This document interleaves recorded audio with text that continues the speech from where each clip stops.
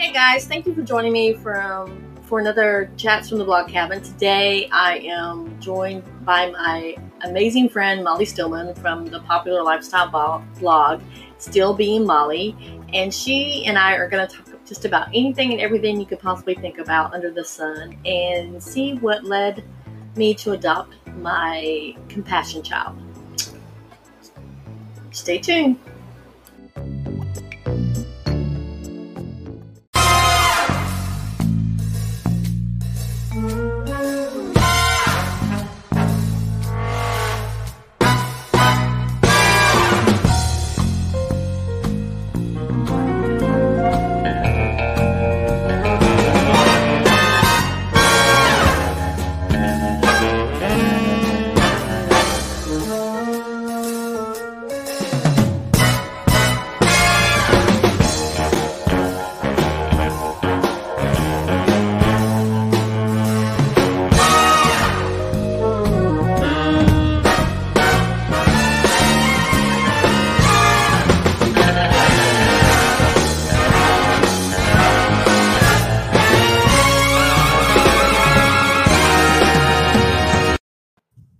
Hi guys, welcome back to Chats from the Blog Cabin. Today I have the amazing and awesome Molly Stillman with me.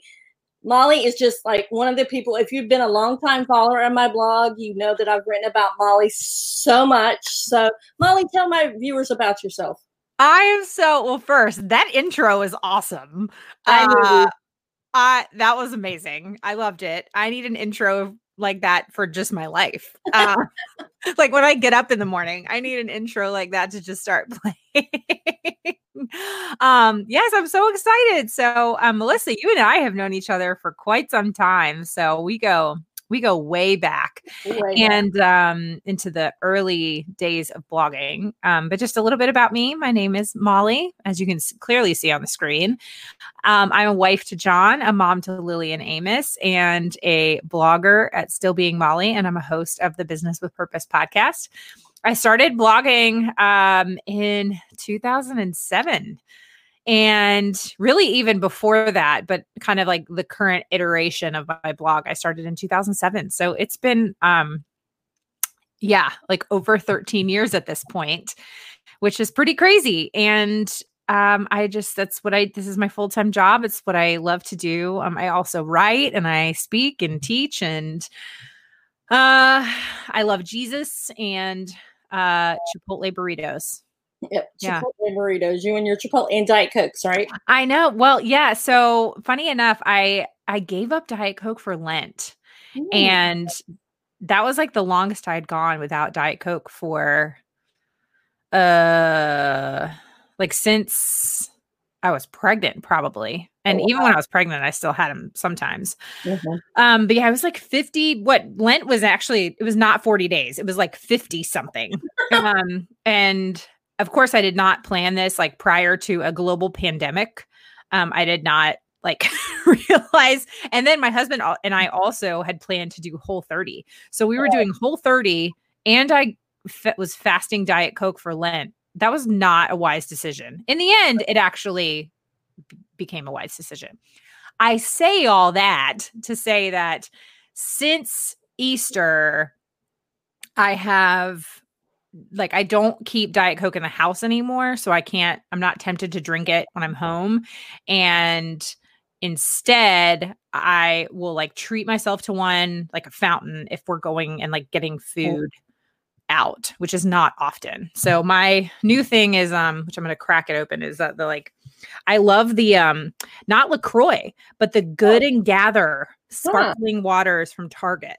Oh, from Target. Wow. So they're really good. The lime is good. My favorite flavor is actually the tropical cherry, because it's like a lemon lime cherry flavor. It's really good. Anyway, so I'm gonna crack that open. You're cracking it open while we're talking. Molly, for those that don't know Molly is super hilarious. I mean, if you never listened to a Business with Purpose podcast of hers, one of the ones I would suggest you go listen to are the ones with you and your husband together, because the way you guys just play off each other is just hilarious. I mean, the other ones are good as well, but those are just entertaining. Like if you're having a bad day, put one of those on and you'll just start laughing the whole way through. Well, we haven't recorded it yet, but let's see. Last week I just released episode 193, and episode 200 is coming up. So episode 200, my husband is going to make an appearance. So that'll be like the first week of July. So not that far away. So there will be a new episode with my husband like July 1st. Is it going to be answering viewers' questions again? We haven't honestly decided yet, because I feel like 200 is that's a pretty big milestone. So we want to do something creative, but we honestly I haven't had the time to like think about it yet. So we shall see. Totally see. Yes. Now, I want to share with my viewers, for those that aren't familiar with what I've written about Molly on the blog, I actually wrote a blog post about her, comparing her to a member of the royal family. You remember that one, Molly? Yes, I did. I compared her to Meghan Markle. That was like the sweetest thing, because I love her. And one of the reasons why I compared you to Meghan Markle is tell us a story about when you were a little girl and you were trying to get your community to get a sidewalk. Yes. So it's kind of a long story. So the long story short is that when I was little, I grew up in a really old house in an old town in Northern Virginia, and my neighborhood didn't have any sidewalks. And so I was kind of like the older kid in the neighborhood, and I was sort of kind of placed in charge of keeping an eye on all the littler kids. And one day there was a kid, I mean, this had happened pretty frequently, but there was a kid in my neighborhood who was almost hit by a car.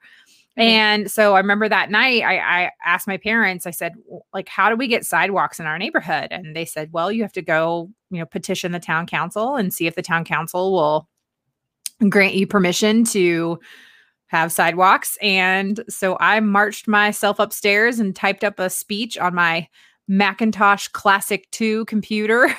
And it was, I went to the town council and gave that speech. I was 8.5 years old. Oh. And the town council thought I was adorable. And they kind of patronized me a little bit, and they were like, that's cute.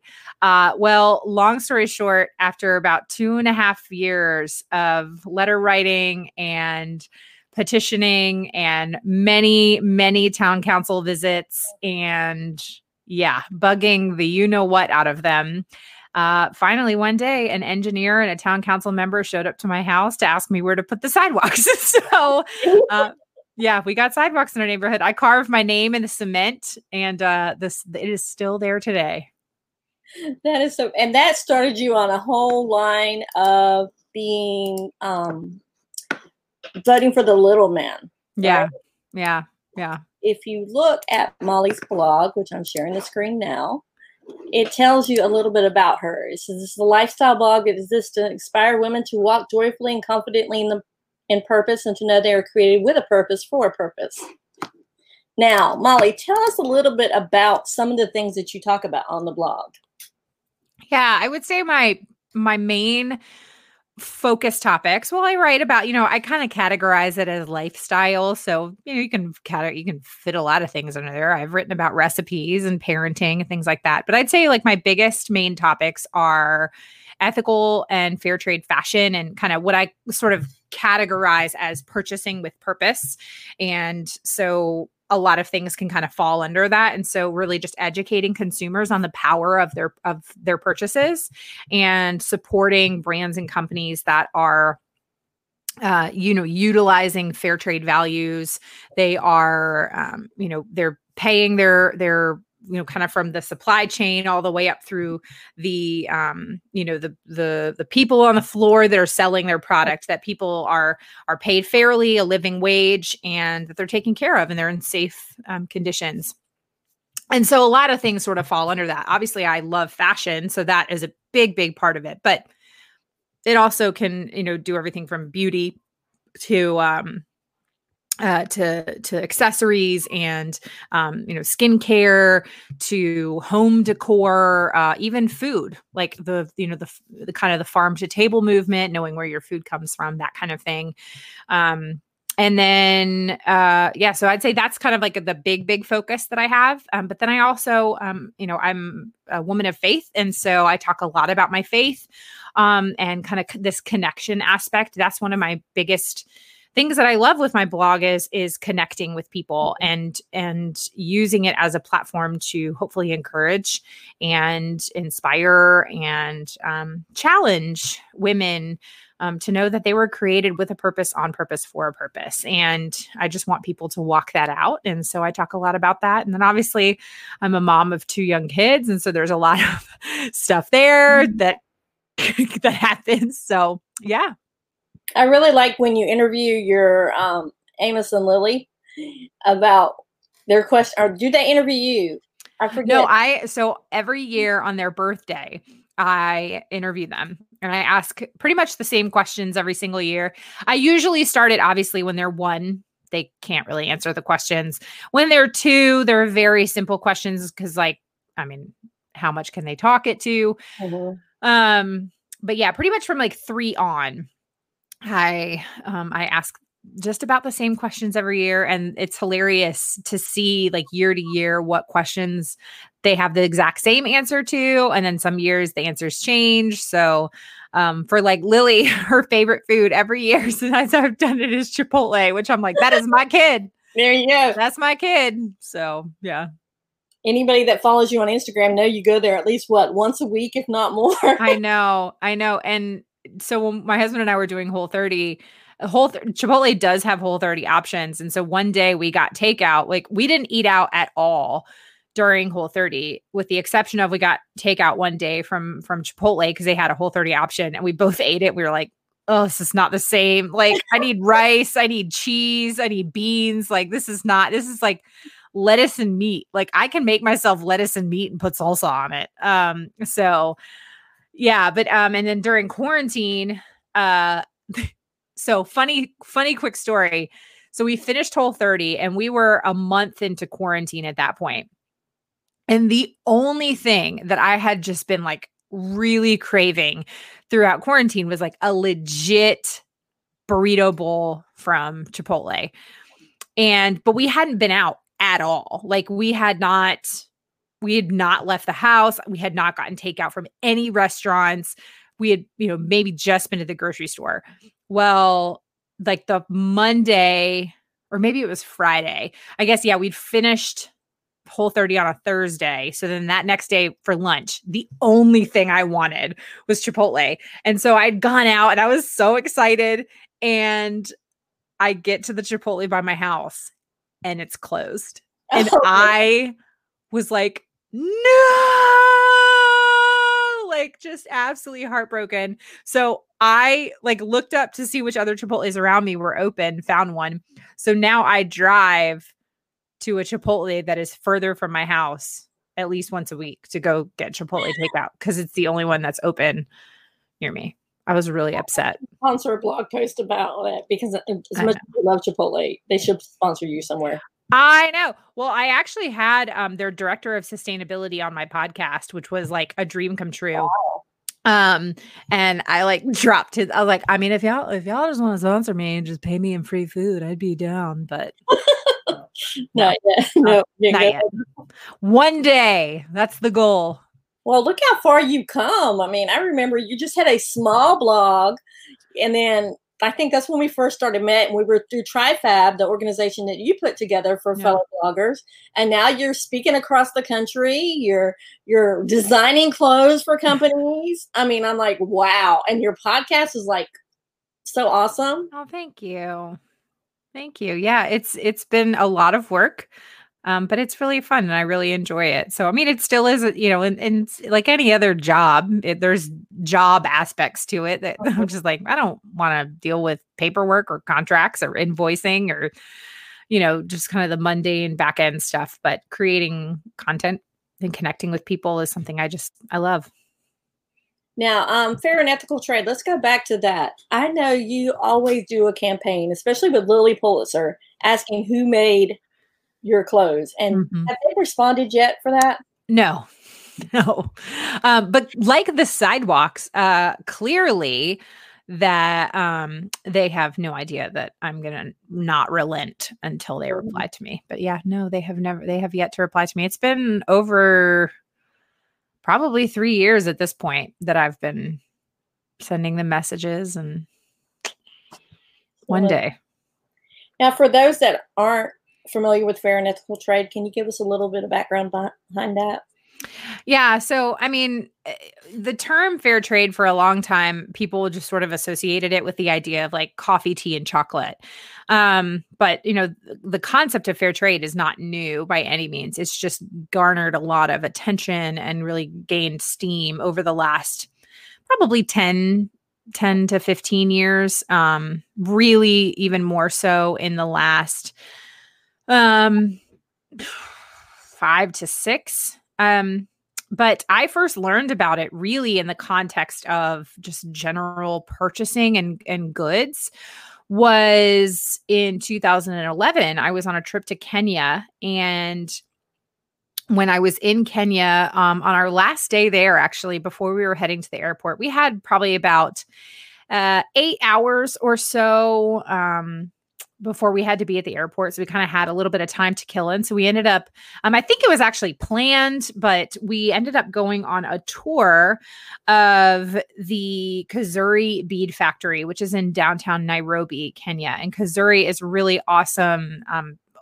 They've been around a long time, fair trade brand, and they're based out of excuse me, they're based out of Kenya, and they make clay beaded jewelry. They which is just beautiful, the pottery, sandals, all kinds of really beautiful handcrafted art and pieces, and it's really it's a really amazing company. And so we toured their factory, which is, it's not large, but we got to meet a lot of their artisans. And what's really unique about them is that they hire women in Kenya who would otherwise really be shunned by their communities. A lot of them might have special needs. Some of them might be HIV/AIDS positive. A lot of them are single moms. They're able to bring their children to work with them, but they're really earning an amazing, they're earning a living wage. They're gaining job skills. They're creating community. And it's just a really, really amazing brand. And that was like where I was able to see, fair trade, like this changes people's lives. And I think charity is all well and good. And I think charity certainly has a place, but if we're really going to eliminate and end global and generational poverty, the thing that does that is job creation and using business as a force for good. And so when I came home from that trip in 2011, I really just kind of dove headfirst into learning as much as I could about the world of fair trade, and just became really passionate about it. And then you started writing about it, and that's what led to the Business with Purpose podcast. Am I correct? Yeah. So, I started writing about it on my blog and just kind of sharing as much as I could about it. And it was really, I wanted another platform where I could share the stories of these companies and businesses and just entrepreneurs or people that are using their careers and their vocational life as a force for good. That is so awesome. Now, tell me a little bit, because I know once you got started involved with the fair and ethical trade, you started getting involved with the human trafficking. Mm-hmm. Well, that was actually, those were actually sort of separate events. I got involved in anti-human trafficking also in 2011, but that was like a completely separate thing. I'd gone to just an event at my church where we had screened a documentary. It's kind of like an art, I wouldn't even call it a documentary, but it was like a this art piece movie that sort of dramatized what human trafficking is, and it was called The Candy Shop, and it was produced out of by a group out of Georgia. And so it's dramatized, but it it's pretty creepy, I'll be honest. But it's powerful. And what it does is it shows this kind of candy store, this creepy, it kind of is set in like the maybe 20s. And it shows this candy shop owner, and he lures kids in, on the guise of giving them candy, but he ends up turning them into candy. And then he sells them to people, like to men who want to buy candy. And so it's a metaphor, obviously, for human trafficking and how people are lured into it. And so then there was like this really powerful discussion afterwards. And it just was something that I really wanted to get involved in. But kind of to your point, the interesting thing is that when I got deeper into learning more about human trafficking, and when I got deeper into learning more about the world of fair trade, I thought they were unrelated. Mm-hmm. And then I realized how much they are related, and how so many people are lured into human trafficking because they're not earning a living wage, or they're in unsafe working conditions, or they're experiencing generational poverty. And so you have parents who are selling their children into the human trafficking industry. I mean, there's so much connectivity there. And one of the biggest ways to prevent somebody from being trafficked is to give them a job with a living wage, because then they don't have to go elsewhere. So yeah, but it was funny how God just kind of used that, where I was passionate about these kind of two separate things. And the more and more I learned about them, the more and more they came together, and realized, oh, these are actually very related. And you're also doing it more on the home front, fighting against that. Am I correct? Yeah. Yeah. So I've worked with some local organizations here in North Carolina, for many years, done some local advocacy work. So it's something that I'm passionate about, eradicating, not just abroad, but here at home as well. Now, I'm going to tell you, the viewers don't know this because I have not shared this to anybody yet, except for Molly. Molly knows. Molly was writing a story about compassion, and she led me to adopt this little girl. She's from Mexico, and she was born on my sister's birthday. So her name is Yomara Carolina. I told her it was just awesome because it was meant to be. That it was meant to be. That was my sister's birthday. So Molly actually led me to do that. So if you've not checked out Compassion, it's a great program. Tell us a little bit more about Compassion, Molly. Yeah, I love Compassion International. I could talk about them for days and days and days. I'll kind of give you my link here at the beginning. If you want to check them out, you can go to compassion.com/Molly. So compassion.com/Molly. And there's a whole page there. I don't even know if you can pull that up, Melissa, and you can show it. But you'll see my face there, but then you'll see some amazing kids on that page who are available for sponsorship. And the way that the child sponsorship program works is that, Compassion International One is the oldest and most reputable child sponsorship program in the world, really. It was started back in the 50s. And I actually had the CEO, the president of Compassion, on my podcast back in the fall. So you can hear the story of Compassion, which is just incredible. But this is a really amazing organization that is doing charity and, kind of nonprofit work right and well. And I can just say, like in full confidence, this is an organization, like when you are donating money, that it is going to where they say it's going to go. And so they have a couple different pieces. I mean, obviously they have funds. They have emergency relief funds, disaster relief funds. They have an entire fund that is dedicated towards what they call the child survivor program. So a lot of women in developing nations, when they become pregnant, they are at high risk of death during childbirth, of their children dying within the first year of life due to starvation and various things. And so what the child survival program does is Compassion is kind of coming alongside these families and really working to make sure that these kids are making it not just to their first birthday, but beyond, and that the moms are getting the maternal health care that they need, all those kinds of things, the resources, really creating community. Well, what I think that is really amazing about Compassion, it is not some rich Americans going into these countries and showing up there and doing all the work and saying, our way is the right way. No. This is a global organization. So there are sponsors and donors from literally all over the world, all different backgrounds and races and ethnicities and socioeconomic statuses. But what they do is Compassion partners with the local church in that community. And it is run entirely by local people in that community. So, you don't have somebody from the US going into a remote village in Kenya and planting themselves there. And no, what they do is they find areas where there are people who are in need, situations that are just really are dire, and they're finding local churches, and they're partnering with those local churches to implement these programs. And the entire goal is to work themselves out of a job. Like, Compassion wants to be able to leave there. And in fact, I think one of the great examples is, the Compassion actually started with South Korea.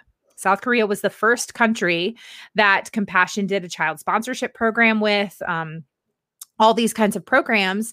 And eventually, South Korea no longer needed the program because they were doing so well. And now what's really cool is the roles have flipped, and South Korea is now the second largest donor and sponsoring country after the United States. Wow. So the fact that the child sponsorship program started in South Korea, and they are now no longer a sponsor country, they are a sponsoring country, is amazing. And so the way that the child sponsorship program works, which is what they're most well known for, is that you partner with a child, you sponsor a child, you and your family can connect with a child in need, in poverty, around the world. And that sponsor and that child, it is just you. That child does not have another sponsor. It's just you and that child.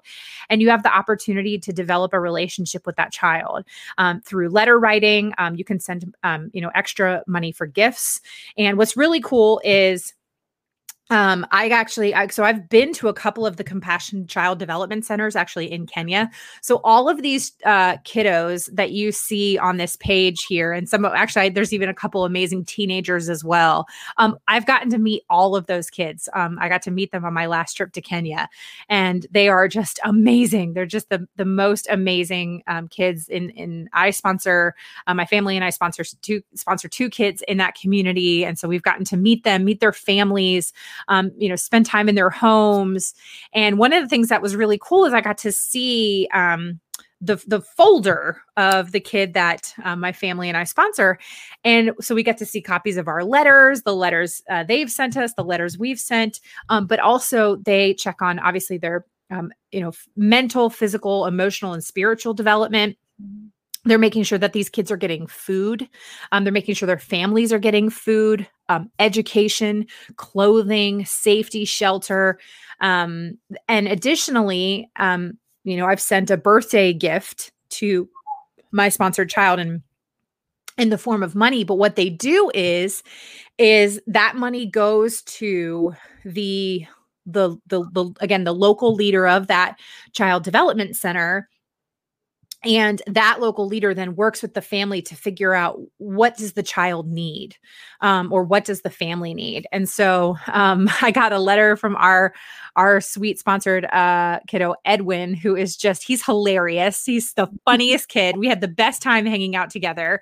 But I got a letter from Edwin because his birthday was recently. And he said that with the birthday money that he got, his mom bought him some very smart looking, which is like, but he says like cool is like, if something's very smart, he'd be like, oh, it's very smart looking. He's like, I got some smart looking new school shoes. And I was like, oh, I love it. Another friend of mine, their family for a Christmas gift got the money and they bought a cow with it.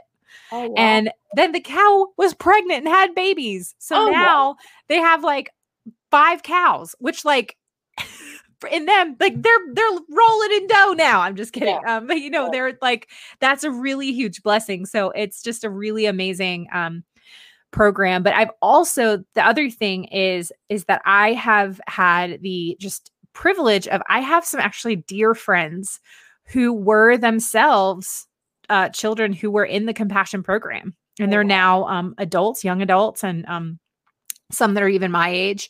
And to be able to hear kind of on the other side, because it can, you know, there's so much misunderstanding, and people see like, you know, pictures of these kids, and you just think like, oh, it's easy to remove yourself from it. And you think like, well, is this doing anything? Like I can name, you know, like 6, 7, 8, 9 people that I can think of that I know personally, that I have a relationship with, these amazing people who were compassion in the compassion program as children. And yes, it was life-changing for them. And now what's really amazing is they sponsor children now. Oh, and awesome. So to see like they were in the program and then now they sponsor children. And so it's just continuing to kind of funnel or just really, you know, create a really positive cycle. Mm-hmm. And, you know, a couple of them have said how like in the compassion program, you know, their letters from their sponsors, these people that they connected with, they became like family. Cause you know, a couple of my friends, like they had the same sponsor from the age of 5 to 18. Oh, wow. And so over, you know, 13 years, they're developing a strong relationship. It becomes like family. And my friend Katz was sharing how his sponsor for a long time, like his sponsor was the only person who ever told him that he was loved. Oh, and how he would get these letters from his sponsor telling him that he was loved. And he's like, you know, this is a man I've never met. He hopes to meet him one day, but it was a man who sponsored him and really spoke into his life. So your letters, I mean, the letters are powerful. And my family and I, like our kids, we love getting letters each and every week. So yeah, so you can go to compassion.com/Molly. You can sponsor a child from any of the countries that Compassion works with. I obviously have been to Kenya and I've gotten to meet those kids. And so that's why like you see those kids on that page, but even on my compassion.com/Molly page, you can connect with kids all over the world. Yeah, because I searched for Mexico and then I searched for the specific birthday for the little girl because I wanted to do something in honor of my sister. So that's amazing. I love it. Now, let's take a little turn and talk about your faith and how it's gotten you through some tough times, because I know there's a lot that you've gone through in your life. Mm-hmm. And I know you have 2 angel babies. Mm-hmm. So let's talk about that. Yeah. You know, I was not raised a Christian. I was not raised like, really in a, you know, going to church. My parents were both raised Catholic. And, so I would go to mass on Christmas and Easter, but it wasn't something that I was doing regularly. My mom passed away when I was 17, due to, exposure of, Agent Orange in Vietnam. As you and I know that we have that in common. And, you know, I was angry after that. And I really struggled, in my walk with God after that. And, you know, many, many poor decisions later, I was at one point in 2008, I was tens of thousands of dollars in consumer credit card debt. And, I was really struggling. I was really, really struggling. And, finally, in the fall of 2010, I started attending New Hope Church here in Durham, North Carolina. And it was the first time in my life I'd really just hit rock bottom, and I was kind of tired of running from God. And I realized that it was time for me to surrender it all to Him. And I'm not saying life got easy after that, but my life definitely changed. And my life has never been the same since I became a believer in 2010. And hey, we are live. I'm trying to pull up your thing. You're still there. Oh, okay. I was like, I heard something. It was you. I was trying to pull up you preaching last night on the screen, and I didn't realize Facebook would help. That's okay. That's okay. I was like, oh no, did something happen? Yeah. So, and then in 2018, my husband and I, we experienced 2 back-to-back second trimester pregnancy losses. And, it really, that was my lowest point for sure since I became a believer. And, but it was during that time, even though I'd been walking with God for, 6 years at that point, or no, 8 years at that point, math is hard. Even though I'd been, walking with God for 8 years at that point, it was really the point at which it was a turning point in my faith relationship, and how I really just dove headfirst into studying God's word. I felt a call to ministry. So now I lead my church's women's ministry, as you can see here on the screen. I travel and speak at other churches, and yeah. I mean, I could go on for a long time, but that's really the short of it. Because anybody that's watching now, go to New Hope's Church equipped. Last night, Molly brought it. I mean, I did a Bible study with Molly through, who is it? I forget the name. A BSF. Called with James, just for 2 weeks. And I'm like, oh, I want it to last longer, just for what you put into the group and what so definitely check this video out on Facebook after we get done, because Molly really brought it. Thank you. I was going to brag on you, didn't I? Oh, you're so sweet. I just love you. Now, so having 2 kids that are elementary school age during COVID-19. Yeah. Tips for moms out there watching. Well, currently I can hear my children running around my house, so maybe I'm not the best advice. I'm just kidding. The biggest thing for us has been creating some type of routine and finding, in order to create a way in which we are separating the week from the weekend. Because if we didn't, every day could just feel like Saturday, and that could actually be a not good thing, especially with the kids having to do homeschool. So, it could get ugly pretty quick. So we try to really institute some type of, what do you call it? Just schedule, like a schedule. My brain is completely mush today. And so, we do, my kids each have like their Zoom calls with their classes. And then we've got, different things that we do throughout the day. I mean, when we first started all of this, I had like a really intense, like color coded daytime homeschool schedule, which we actually kept up for about a month, maybe even a little bit longer than that. But then at the time, like we were thinking like, oh, this is only going to be a couple weeks. And then once we got further into it and I realized like, I don't think these kids are going back to school, then I started to be a little bit more lax on it.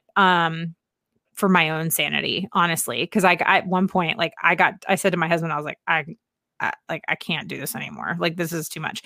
And people who are like trying to be like, well, it's just like, homeschoolers do it. I'm like, this is not homeschooling.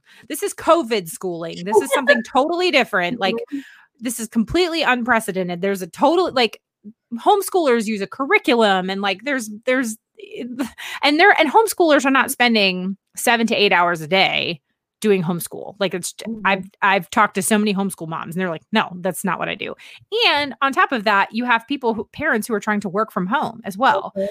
So I'd say the biggest thing is routine.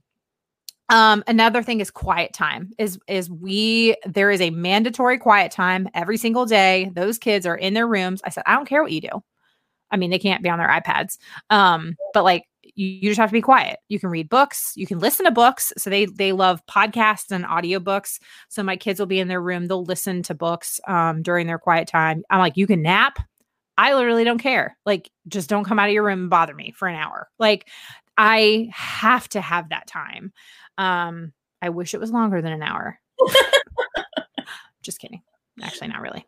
Yeah. So I would say that's the biggest thing, is find the thing that you can separate the week from the weekend. That is the biggest thing. And then get yourself quiet time. And then if you're married, with your spouse, date your spouse, even at home. My husband and I, we have weekly date nights at home, and we look forward to it every single week. It's so much fun. And so that's been really important to us. And then we do things as a family. We have family movie nights, and the kids have had slumber parties together, and it's been really sweet. So there's certainly been our fair share of meltdowns, me included. So certainly not perfect, but I would say those have been the biggest things that have really helped. I have to ask, has baby Cece been involved in some of these COVID-19? Baby Cece is still around, but she gets lost still a lot. So baby Cece is like this tiny little Doc McStuffins figurine that my son became obsessed with somehow. He wasn't even 2 yet, and he's over 4 now. So it's been a while. But she gets lost a lot, and he's really more, he still loves her. And when he does find her, he just dotes on her, but he is car obsessed.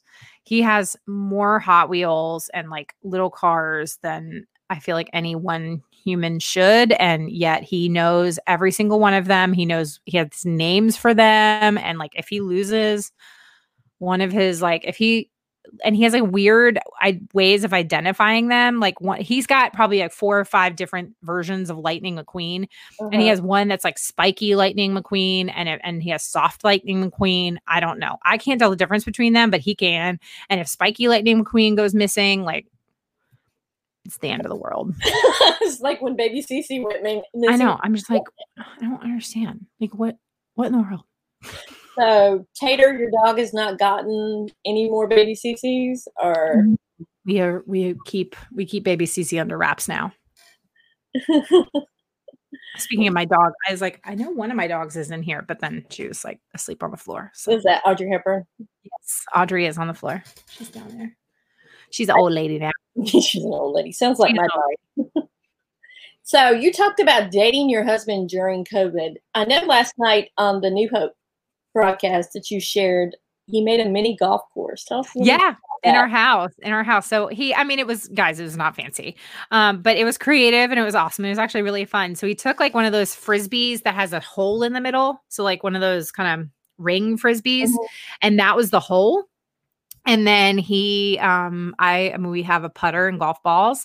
And so just throughout the house, he created like little putt holes, and we putted through the office, and he would like use file cabinets to be obstacles, or he would have us like putt down the stairs. I mean, all kinds of stuff. Like it was so creative, and so much fun. I can just imagine you guys both laughing. Yeah. Oh, yeah. We had the best time. And I just remember I was like, you were the most creative person. Like I would have never thought to create an indoor putt course, but yeah, he did. And it was really, really fun. Okay. I know a lot of Instagram fans are wondering if you are ever going to do another movie where you do the commentary during the movie. Oh, yes.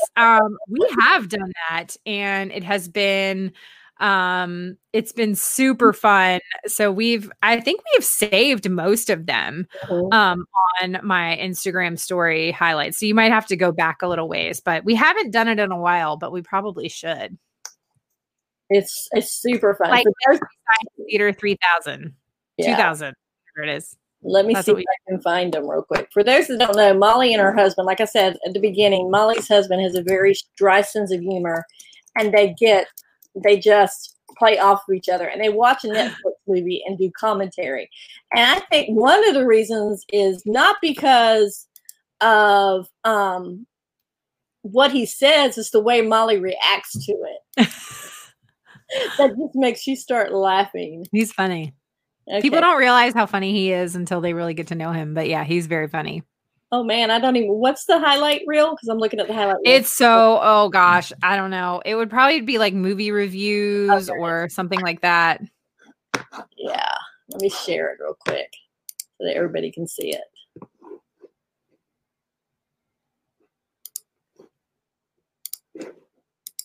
So this is Molly's Instagram. And see, it says movie reviews. I had to go over like 5 or 6 tabs. Yeah, it's way back there because we haven't done one in a while. But yeah, but it's super hilarious. Let's see if we could just play one real quick because they're like a short trip. So we're having a little date night in. I've convinced John to watch A Christmas Prince with me on Netflix just so we can make fun of it. So who's excited about this? Look at these lovely scenes of New York City. So happy. Oh, New York. So lovely. Those Aldovians. So you're really talking the whole time he's quiet. I know. Also, he does insert his opinion. I promise. She just wants to be a journalist. Who knew that showing someone how to shoot a bow and arrow was always so romantic? If I had a nickel every time I hit on a chick that way. Of course it goes through the window of an expensive castle. Okay, I'll stop sharing, but if Thursday didn't hear it, he says, of course, if I had a nickel for every time I hit on a chick that way. I mean, yep. That's just entertainment in itself. You guys really should have your own talk show. Just you guys doing things like this. It's fun. Okay, now before we go, tell me one unusual thing about yourself. One unusual thing about myself. This probably isn't unusual. I'm left-handed. I did sketch and improv comedy for 15 years, and my dream was to be on Saturday Night Live. I played golf for 18 years. And when I was, I don't know, like maybe 8-ish. I was golfing with my dad. We were at a golf course and Bill Clinton showed up with his Secret Service and to play. And he had just become president. Oh, wow. And I think, yeah, because this would have been, he was elected in 92, 93. And it was like pretty recent after he became president. And I wouldn't shake his hand. I don't know. I didn't know any. I just was like, I don't know this guy. Like, to me, I was like, I don't know this dude. Like, I'm not shaking your hand. And now you're kicking yourself because you used to work for the governor of Virginia. Virginia, yeah. When Tim Kaine was governor of Virginia, I worked for him, and then one day, then he was a vice presidential candidate. So yeah, it was pretty wild. All right. So real quick, some comments. Lucy Brummett says 2 of my favorite ladies. Sandy. Love Lucy. Sandy is actually going to be on the show next Friday. She's awesome. an author. She said your blog sounds great, Molly. Thank you, Sandy. Lisa says connecting to inspire. Love it when we were talking about your blog. So fun. And then Sandy also agreed with you about the intro. So fun. So fun. All right. Thank you so much, Molly, for hopping on, even though you have 2 small kids at home. I appreciate you so much. This was so much fun. Thank you so much for having me, Melissa. And I love just kind of hanging out with you for a little bit. All right. Bye, guys. See you guys on Monday. Bye.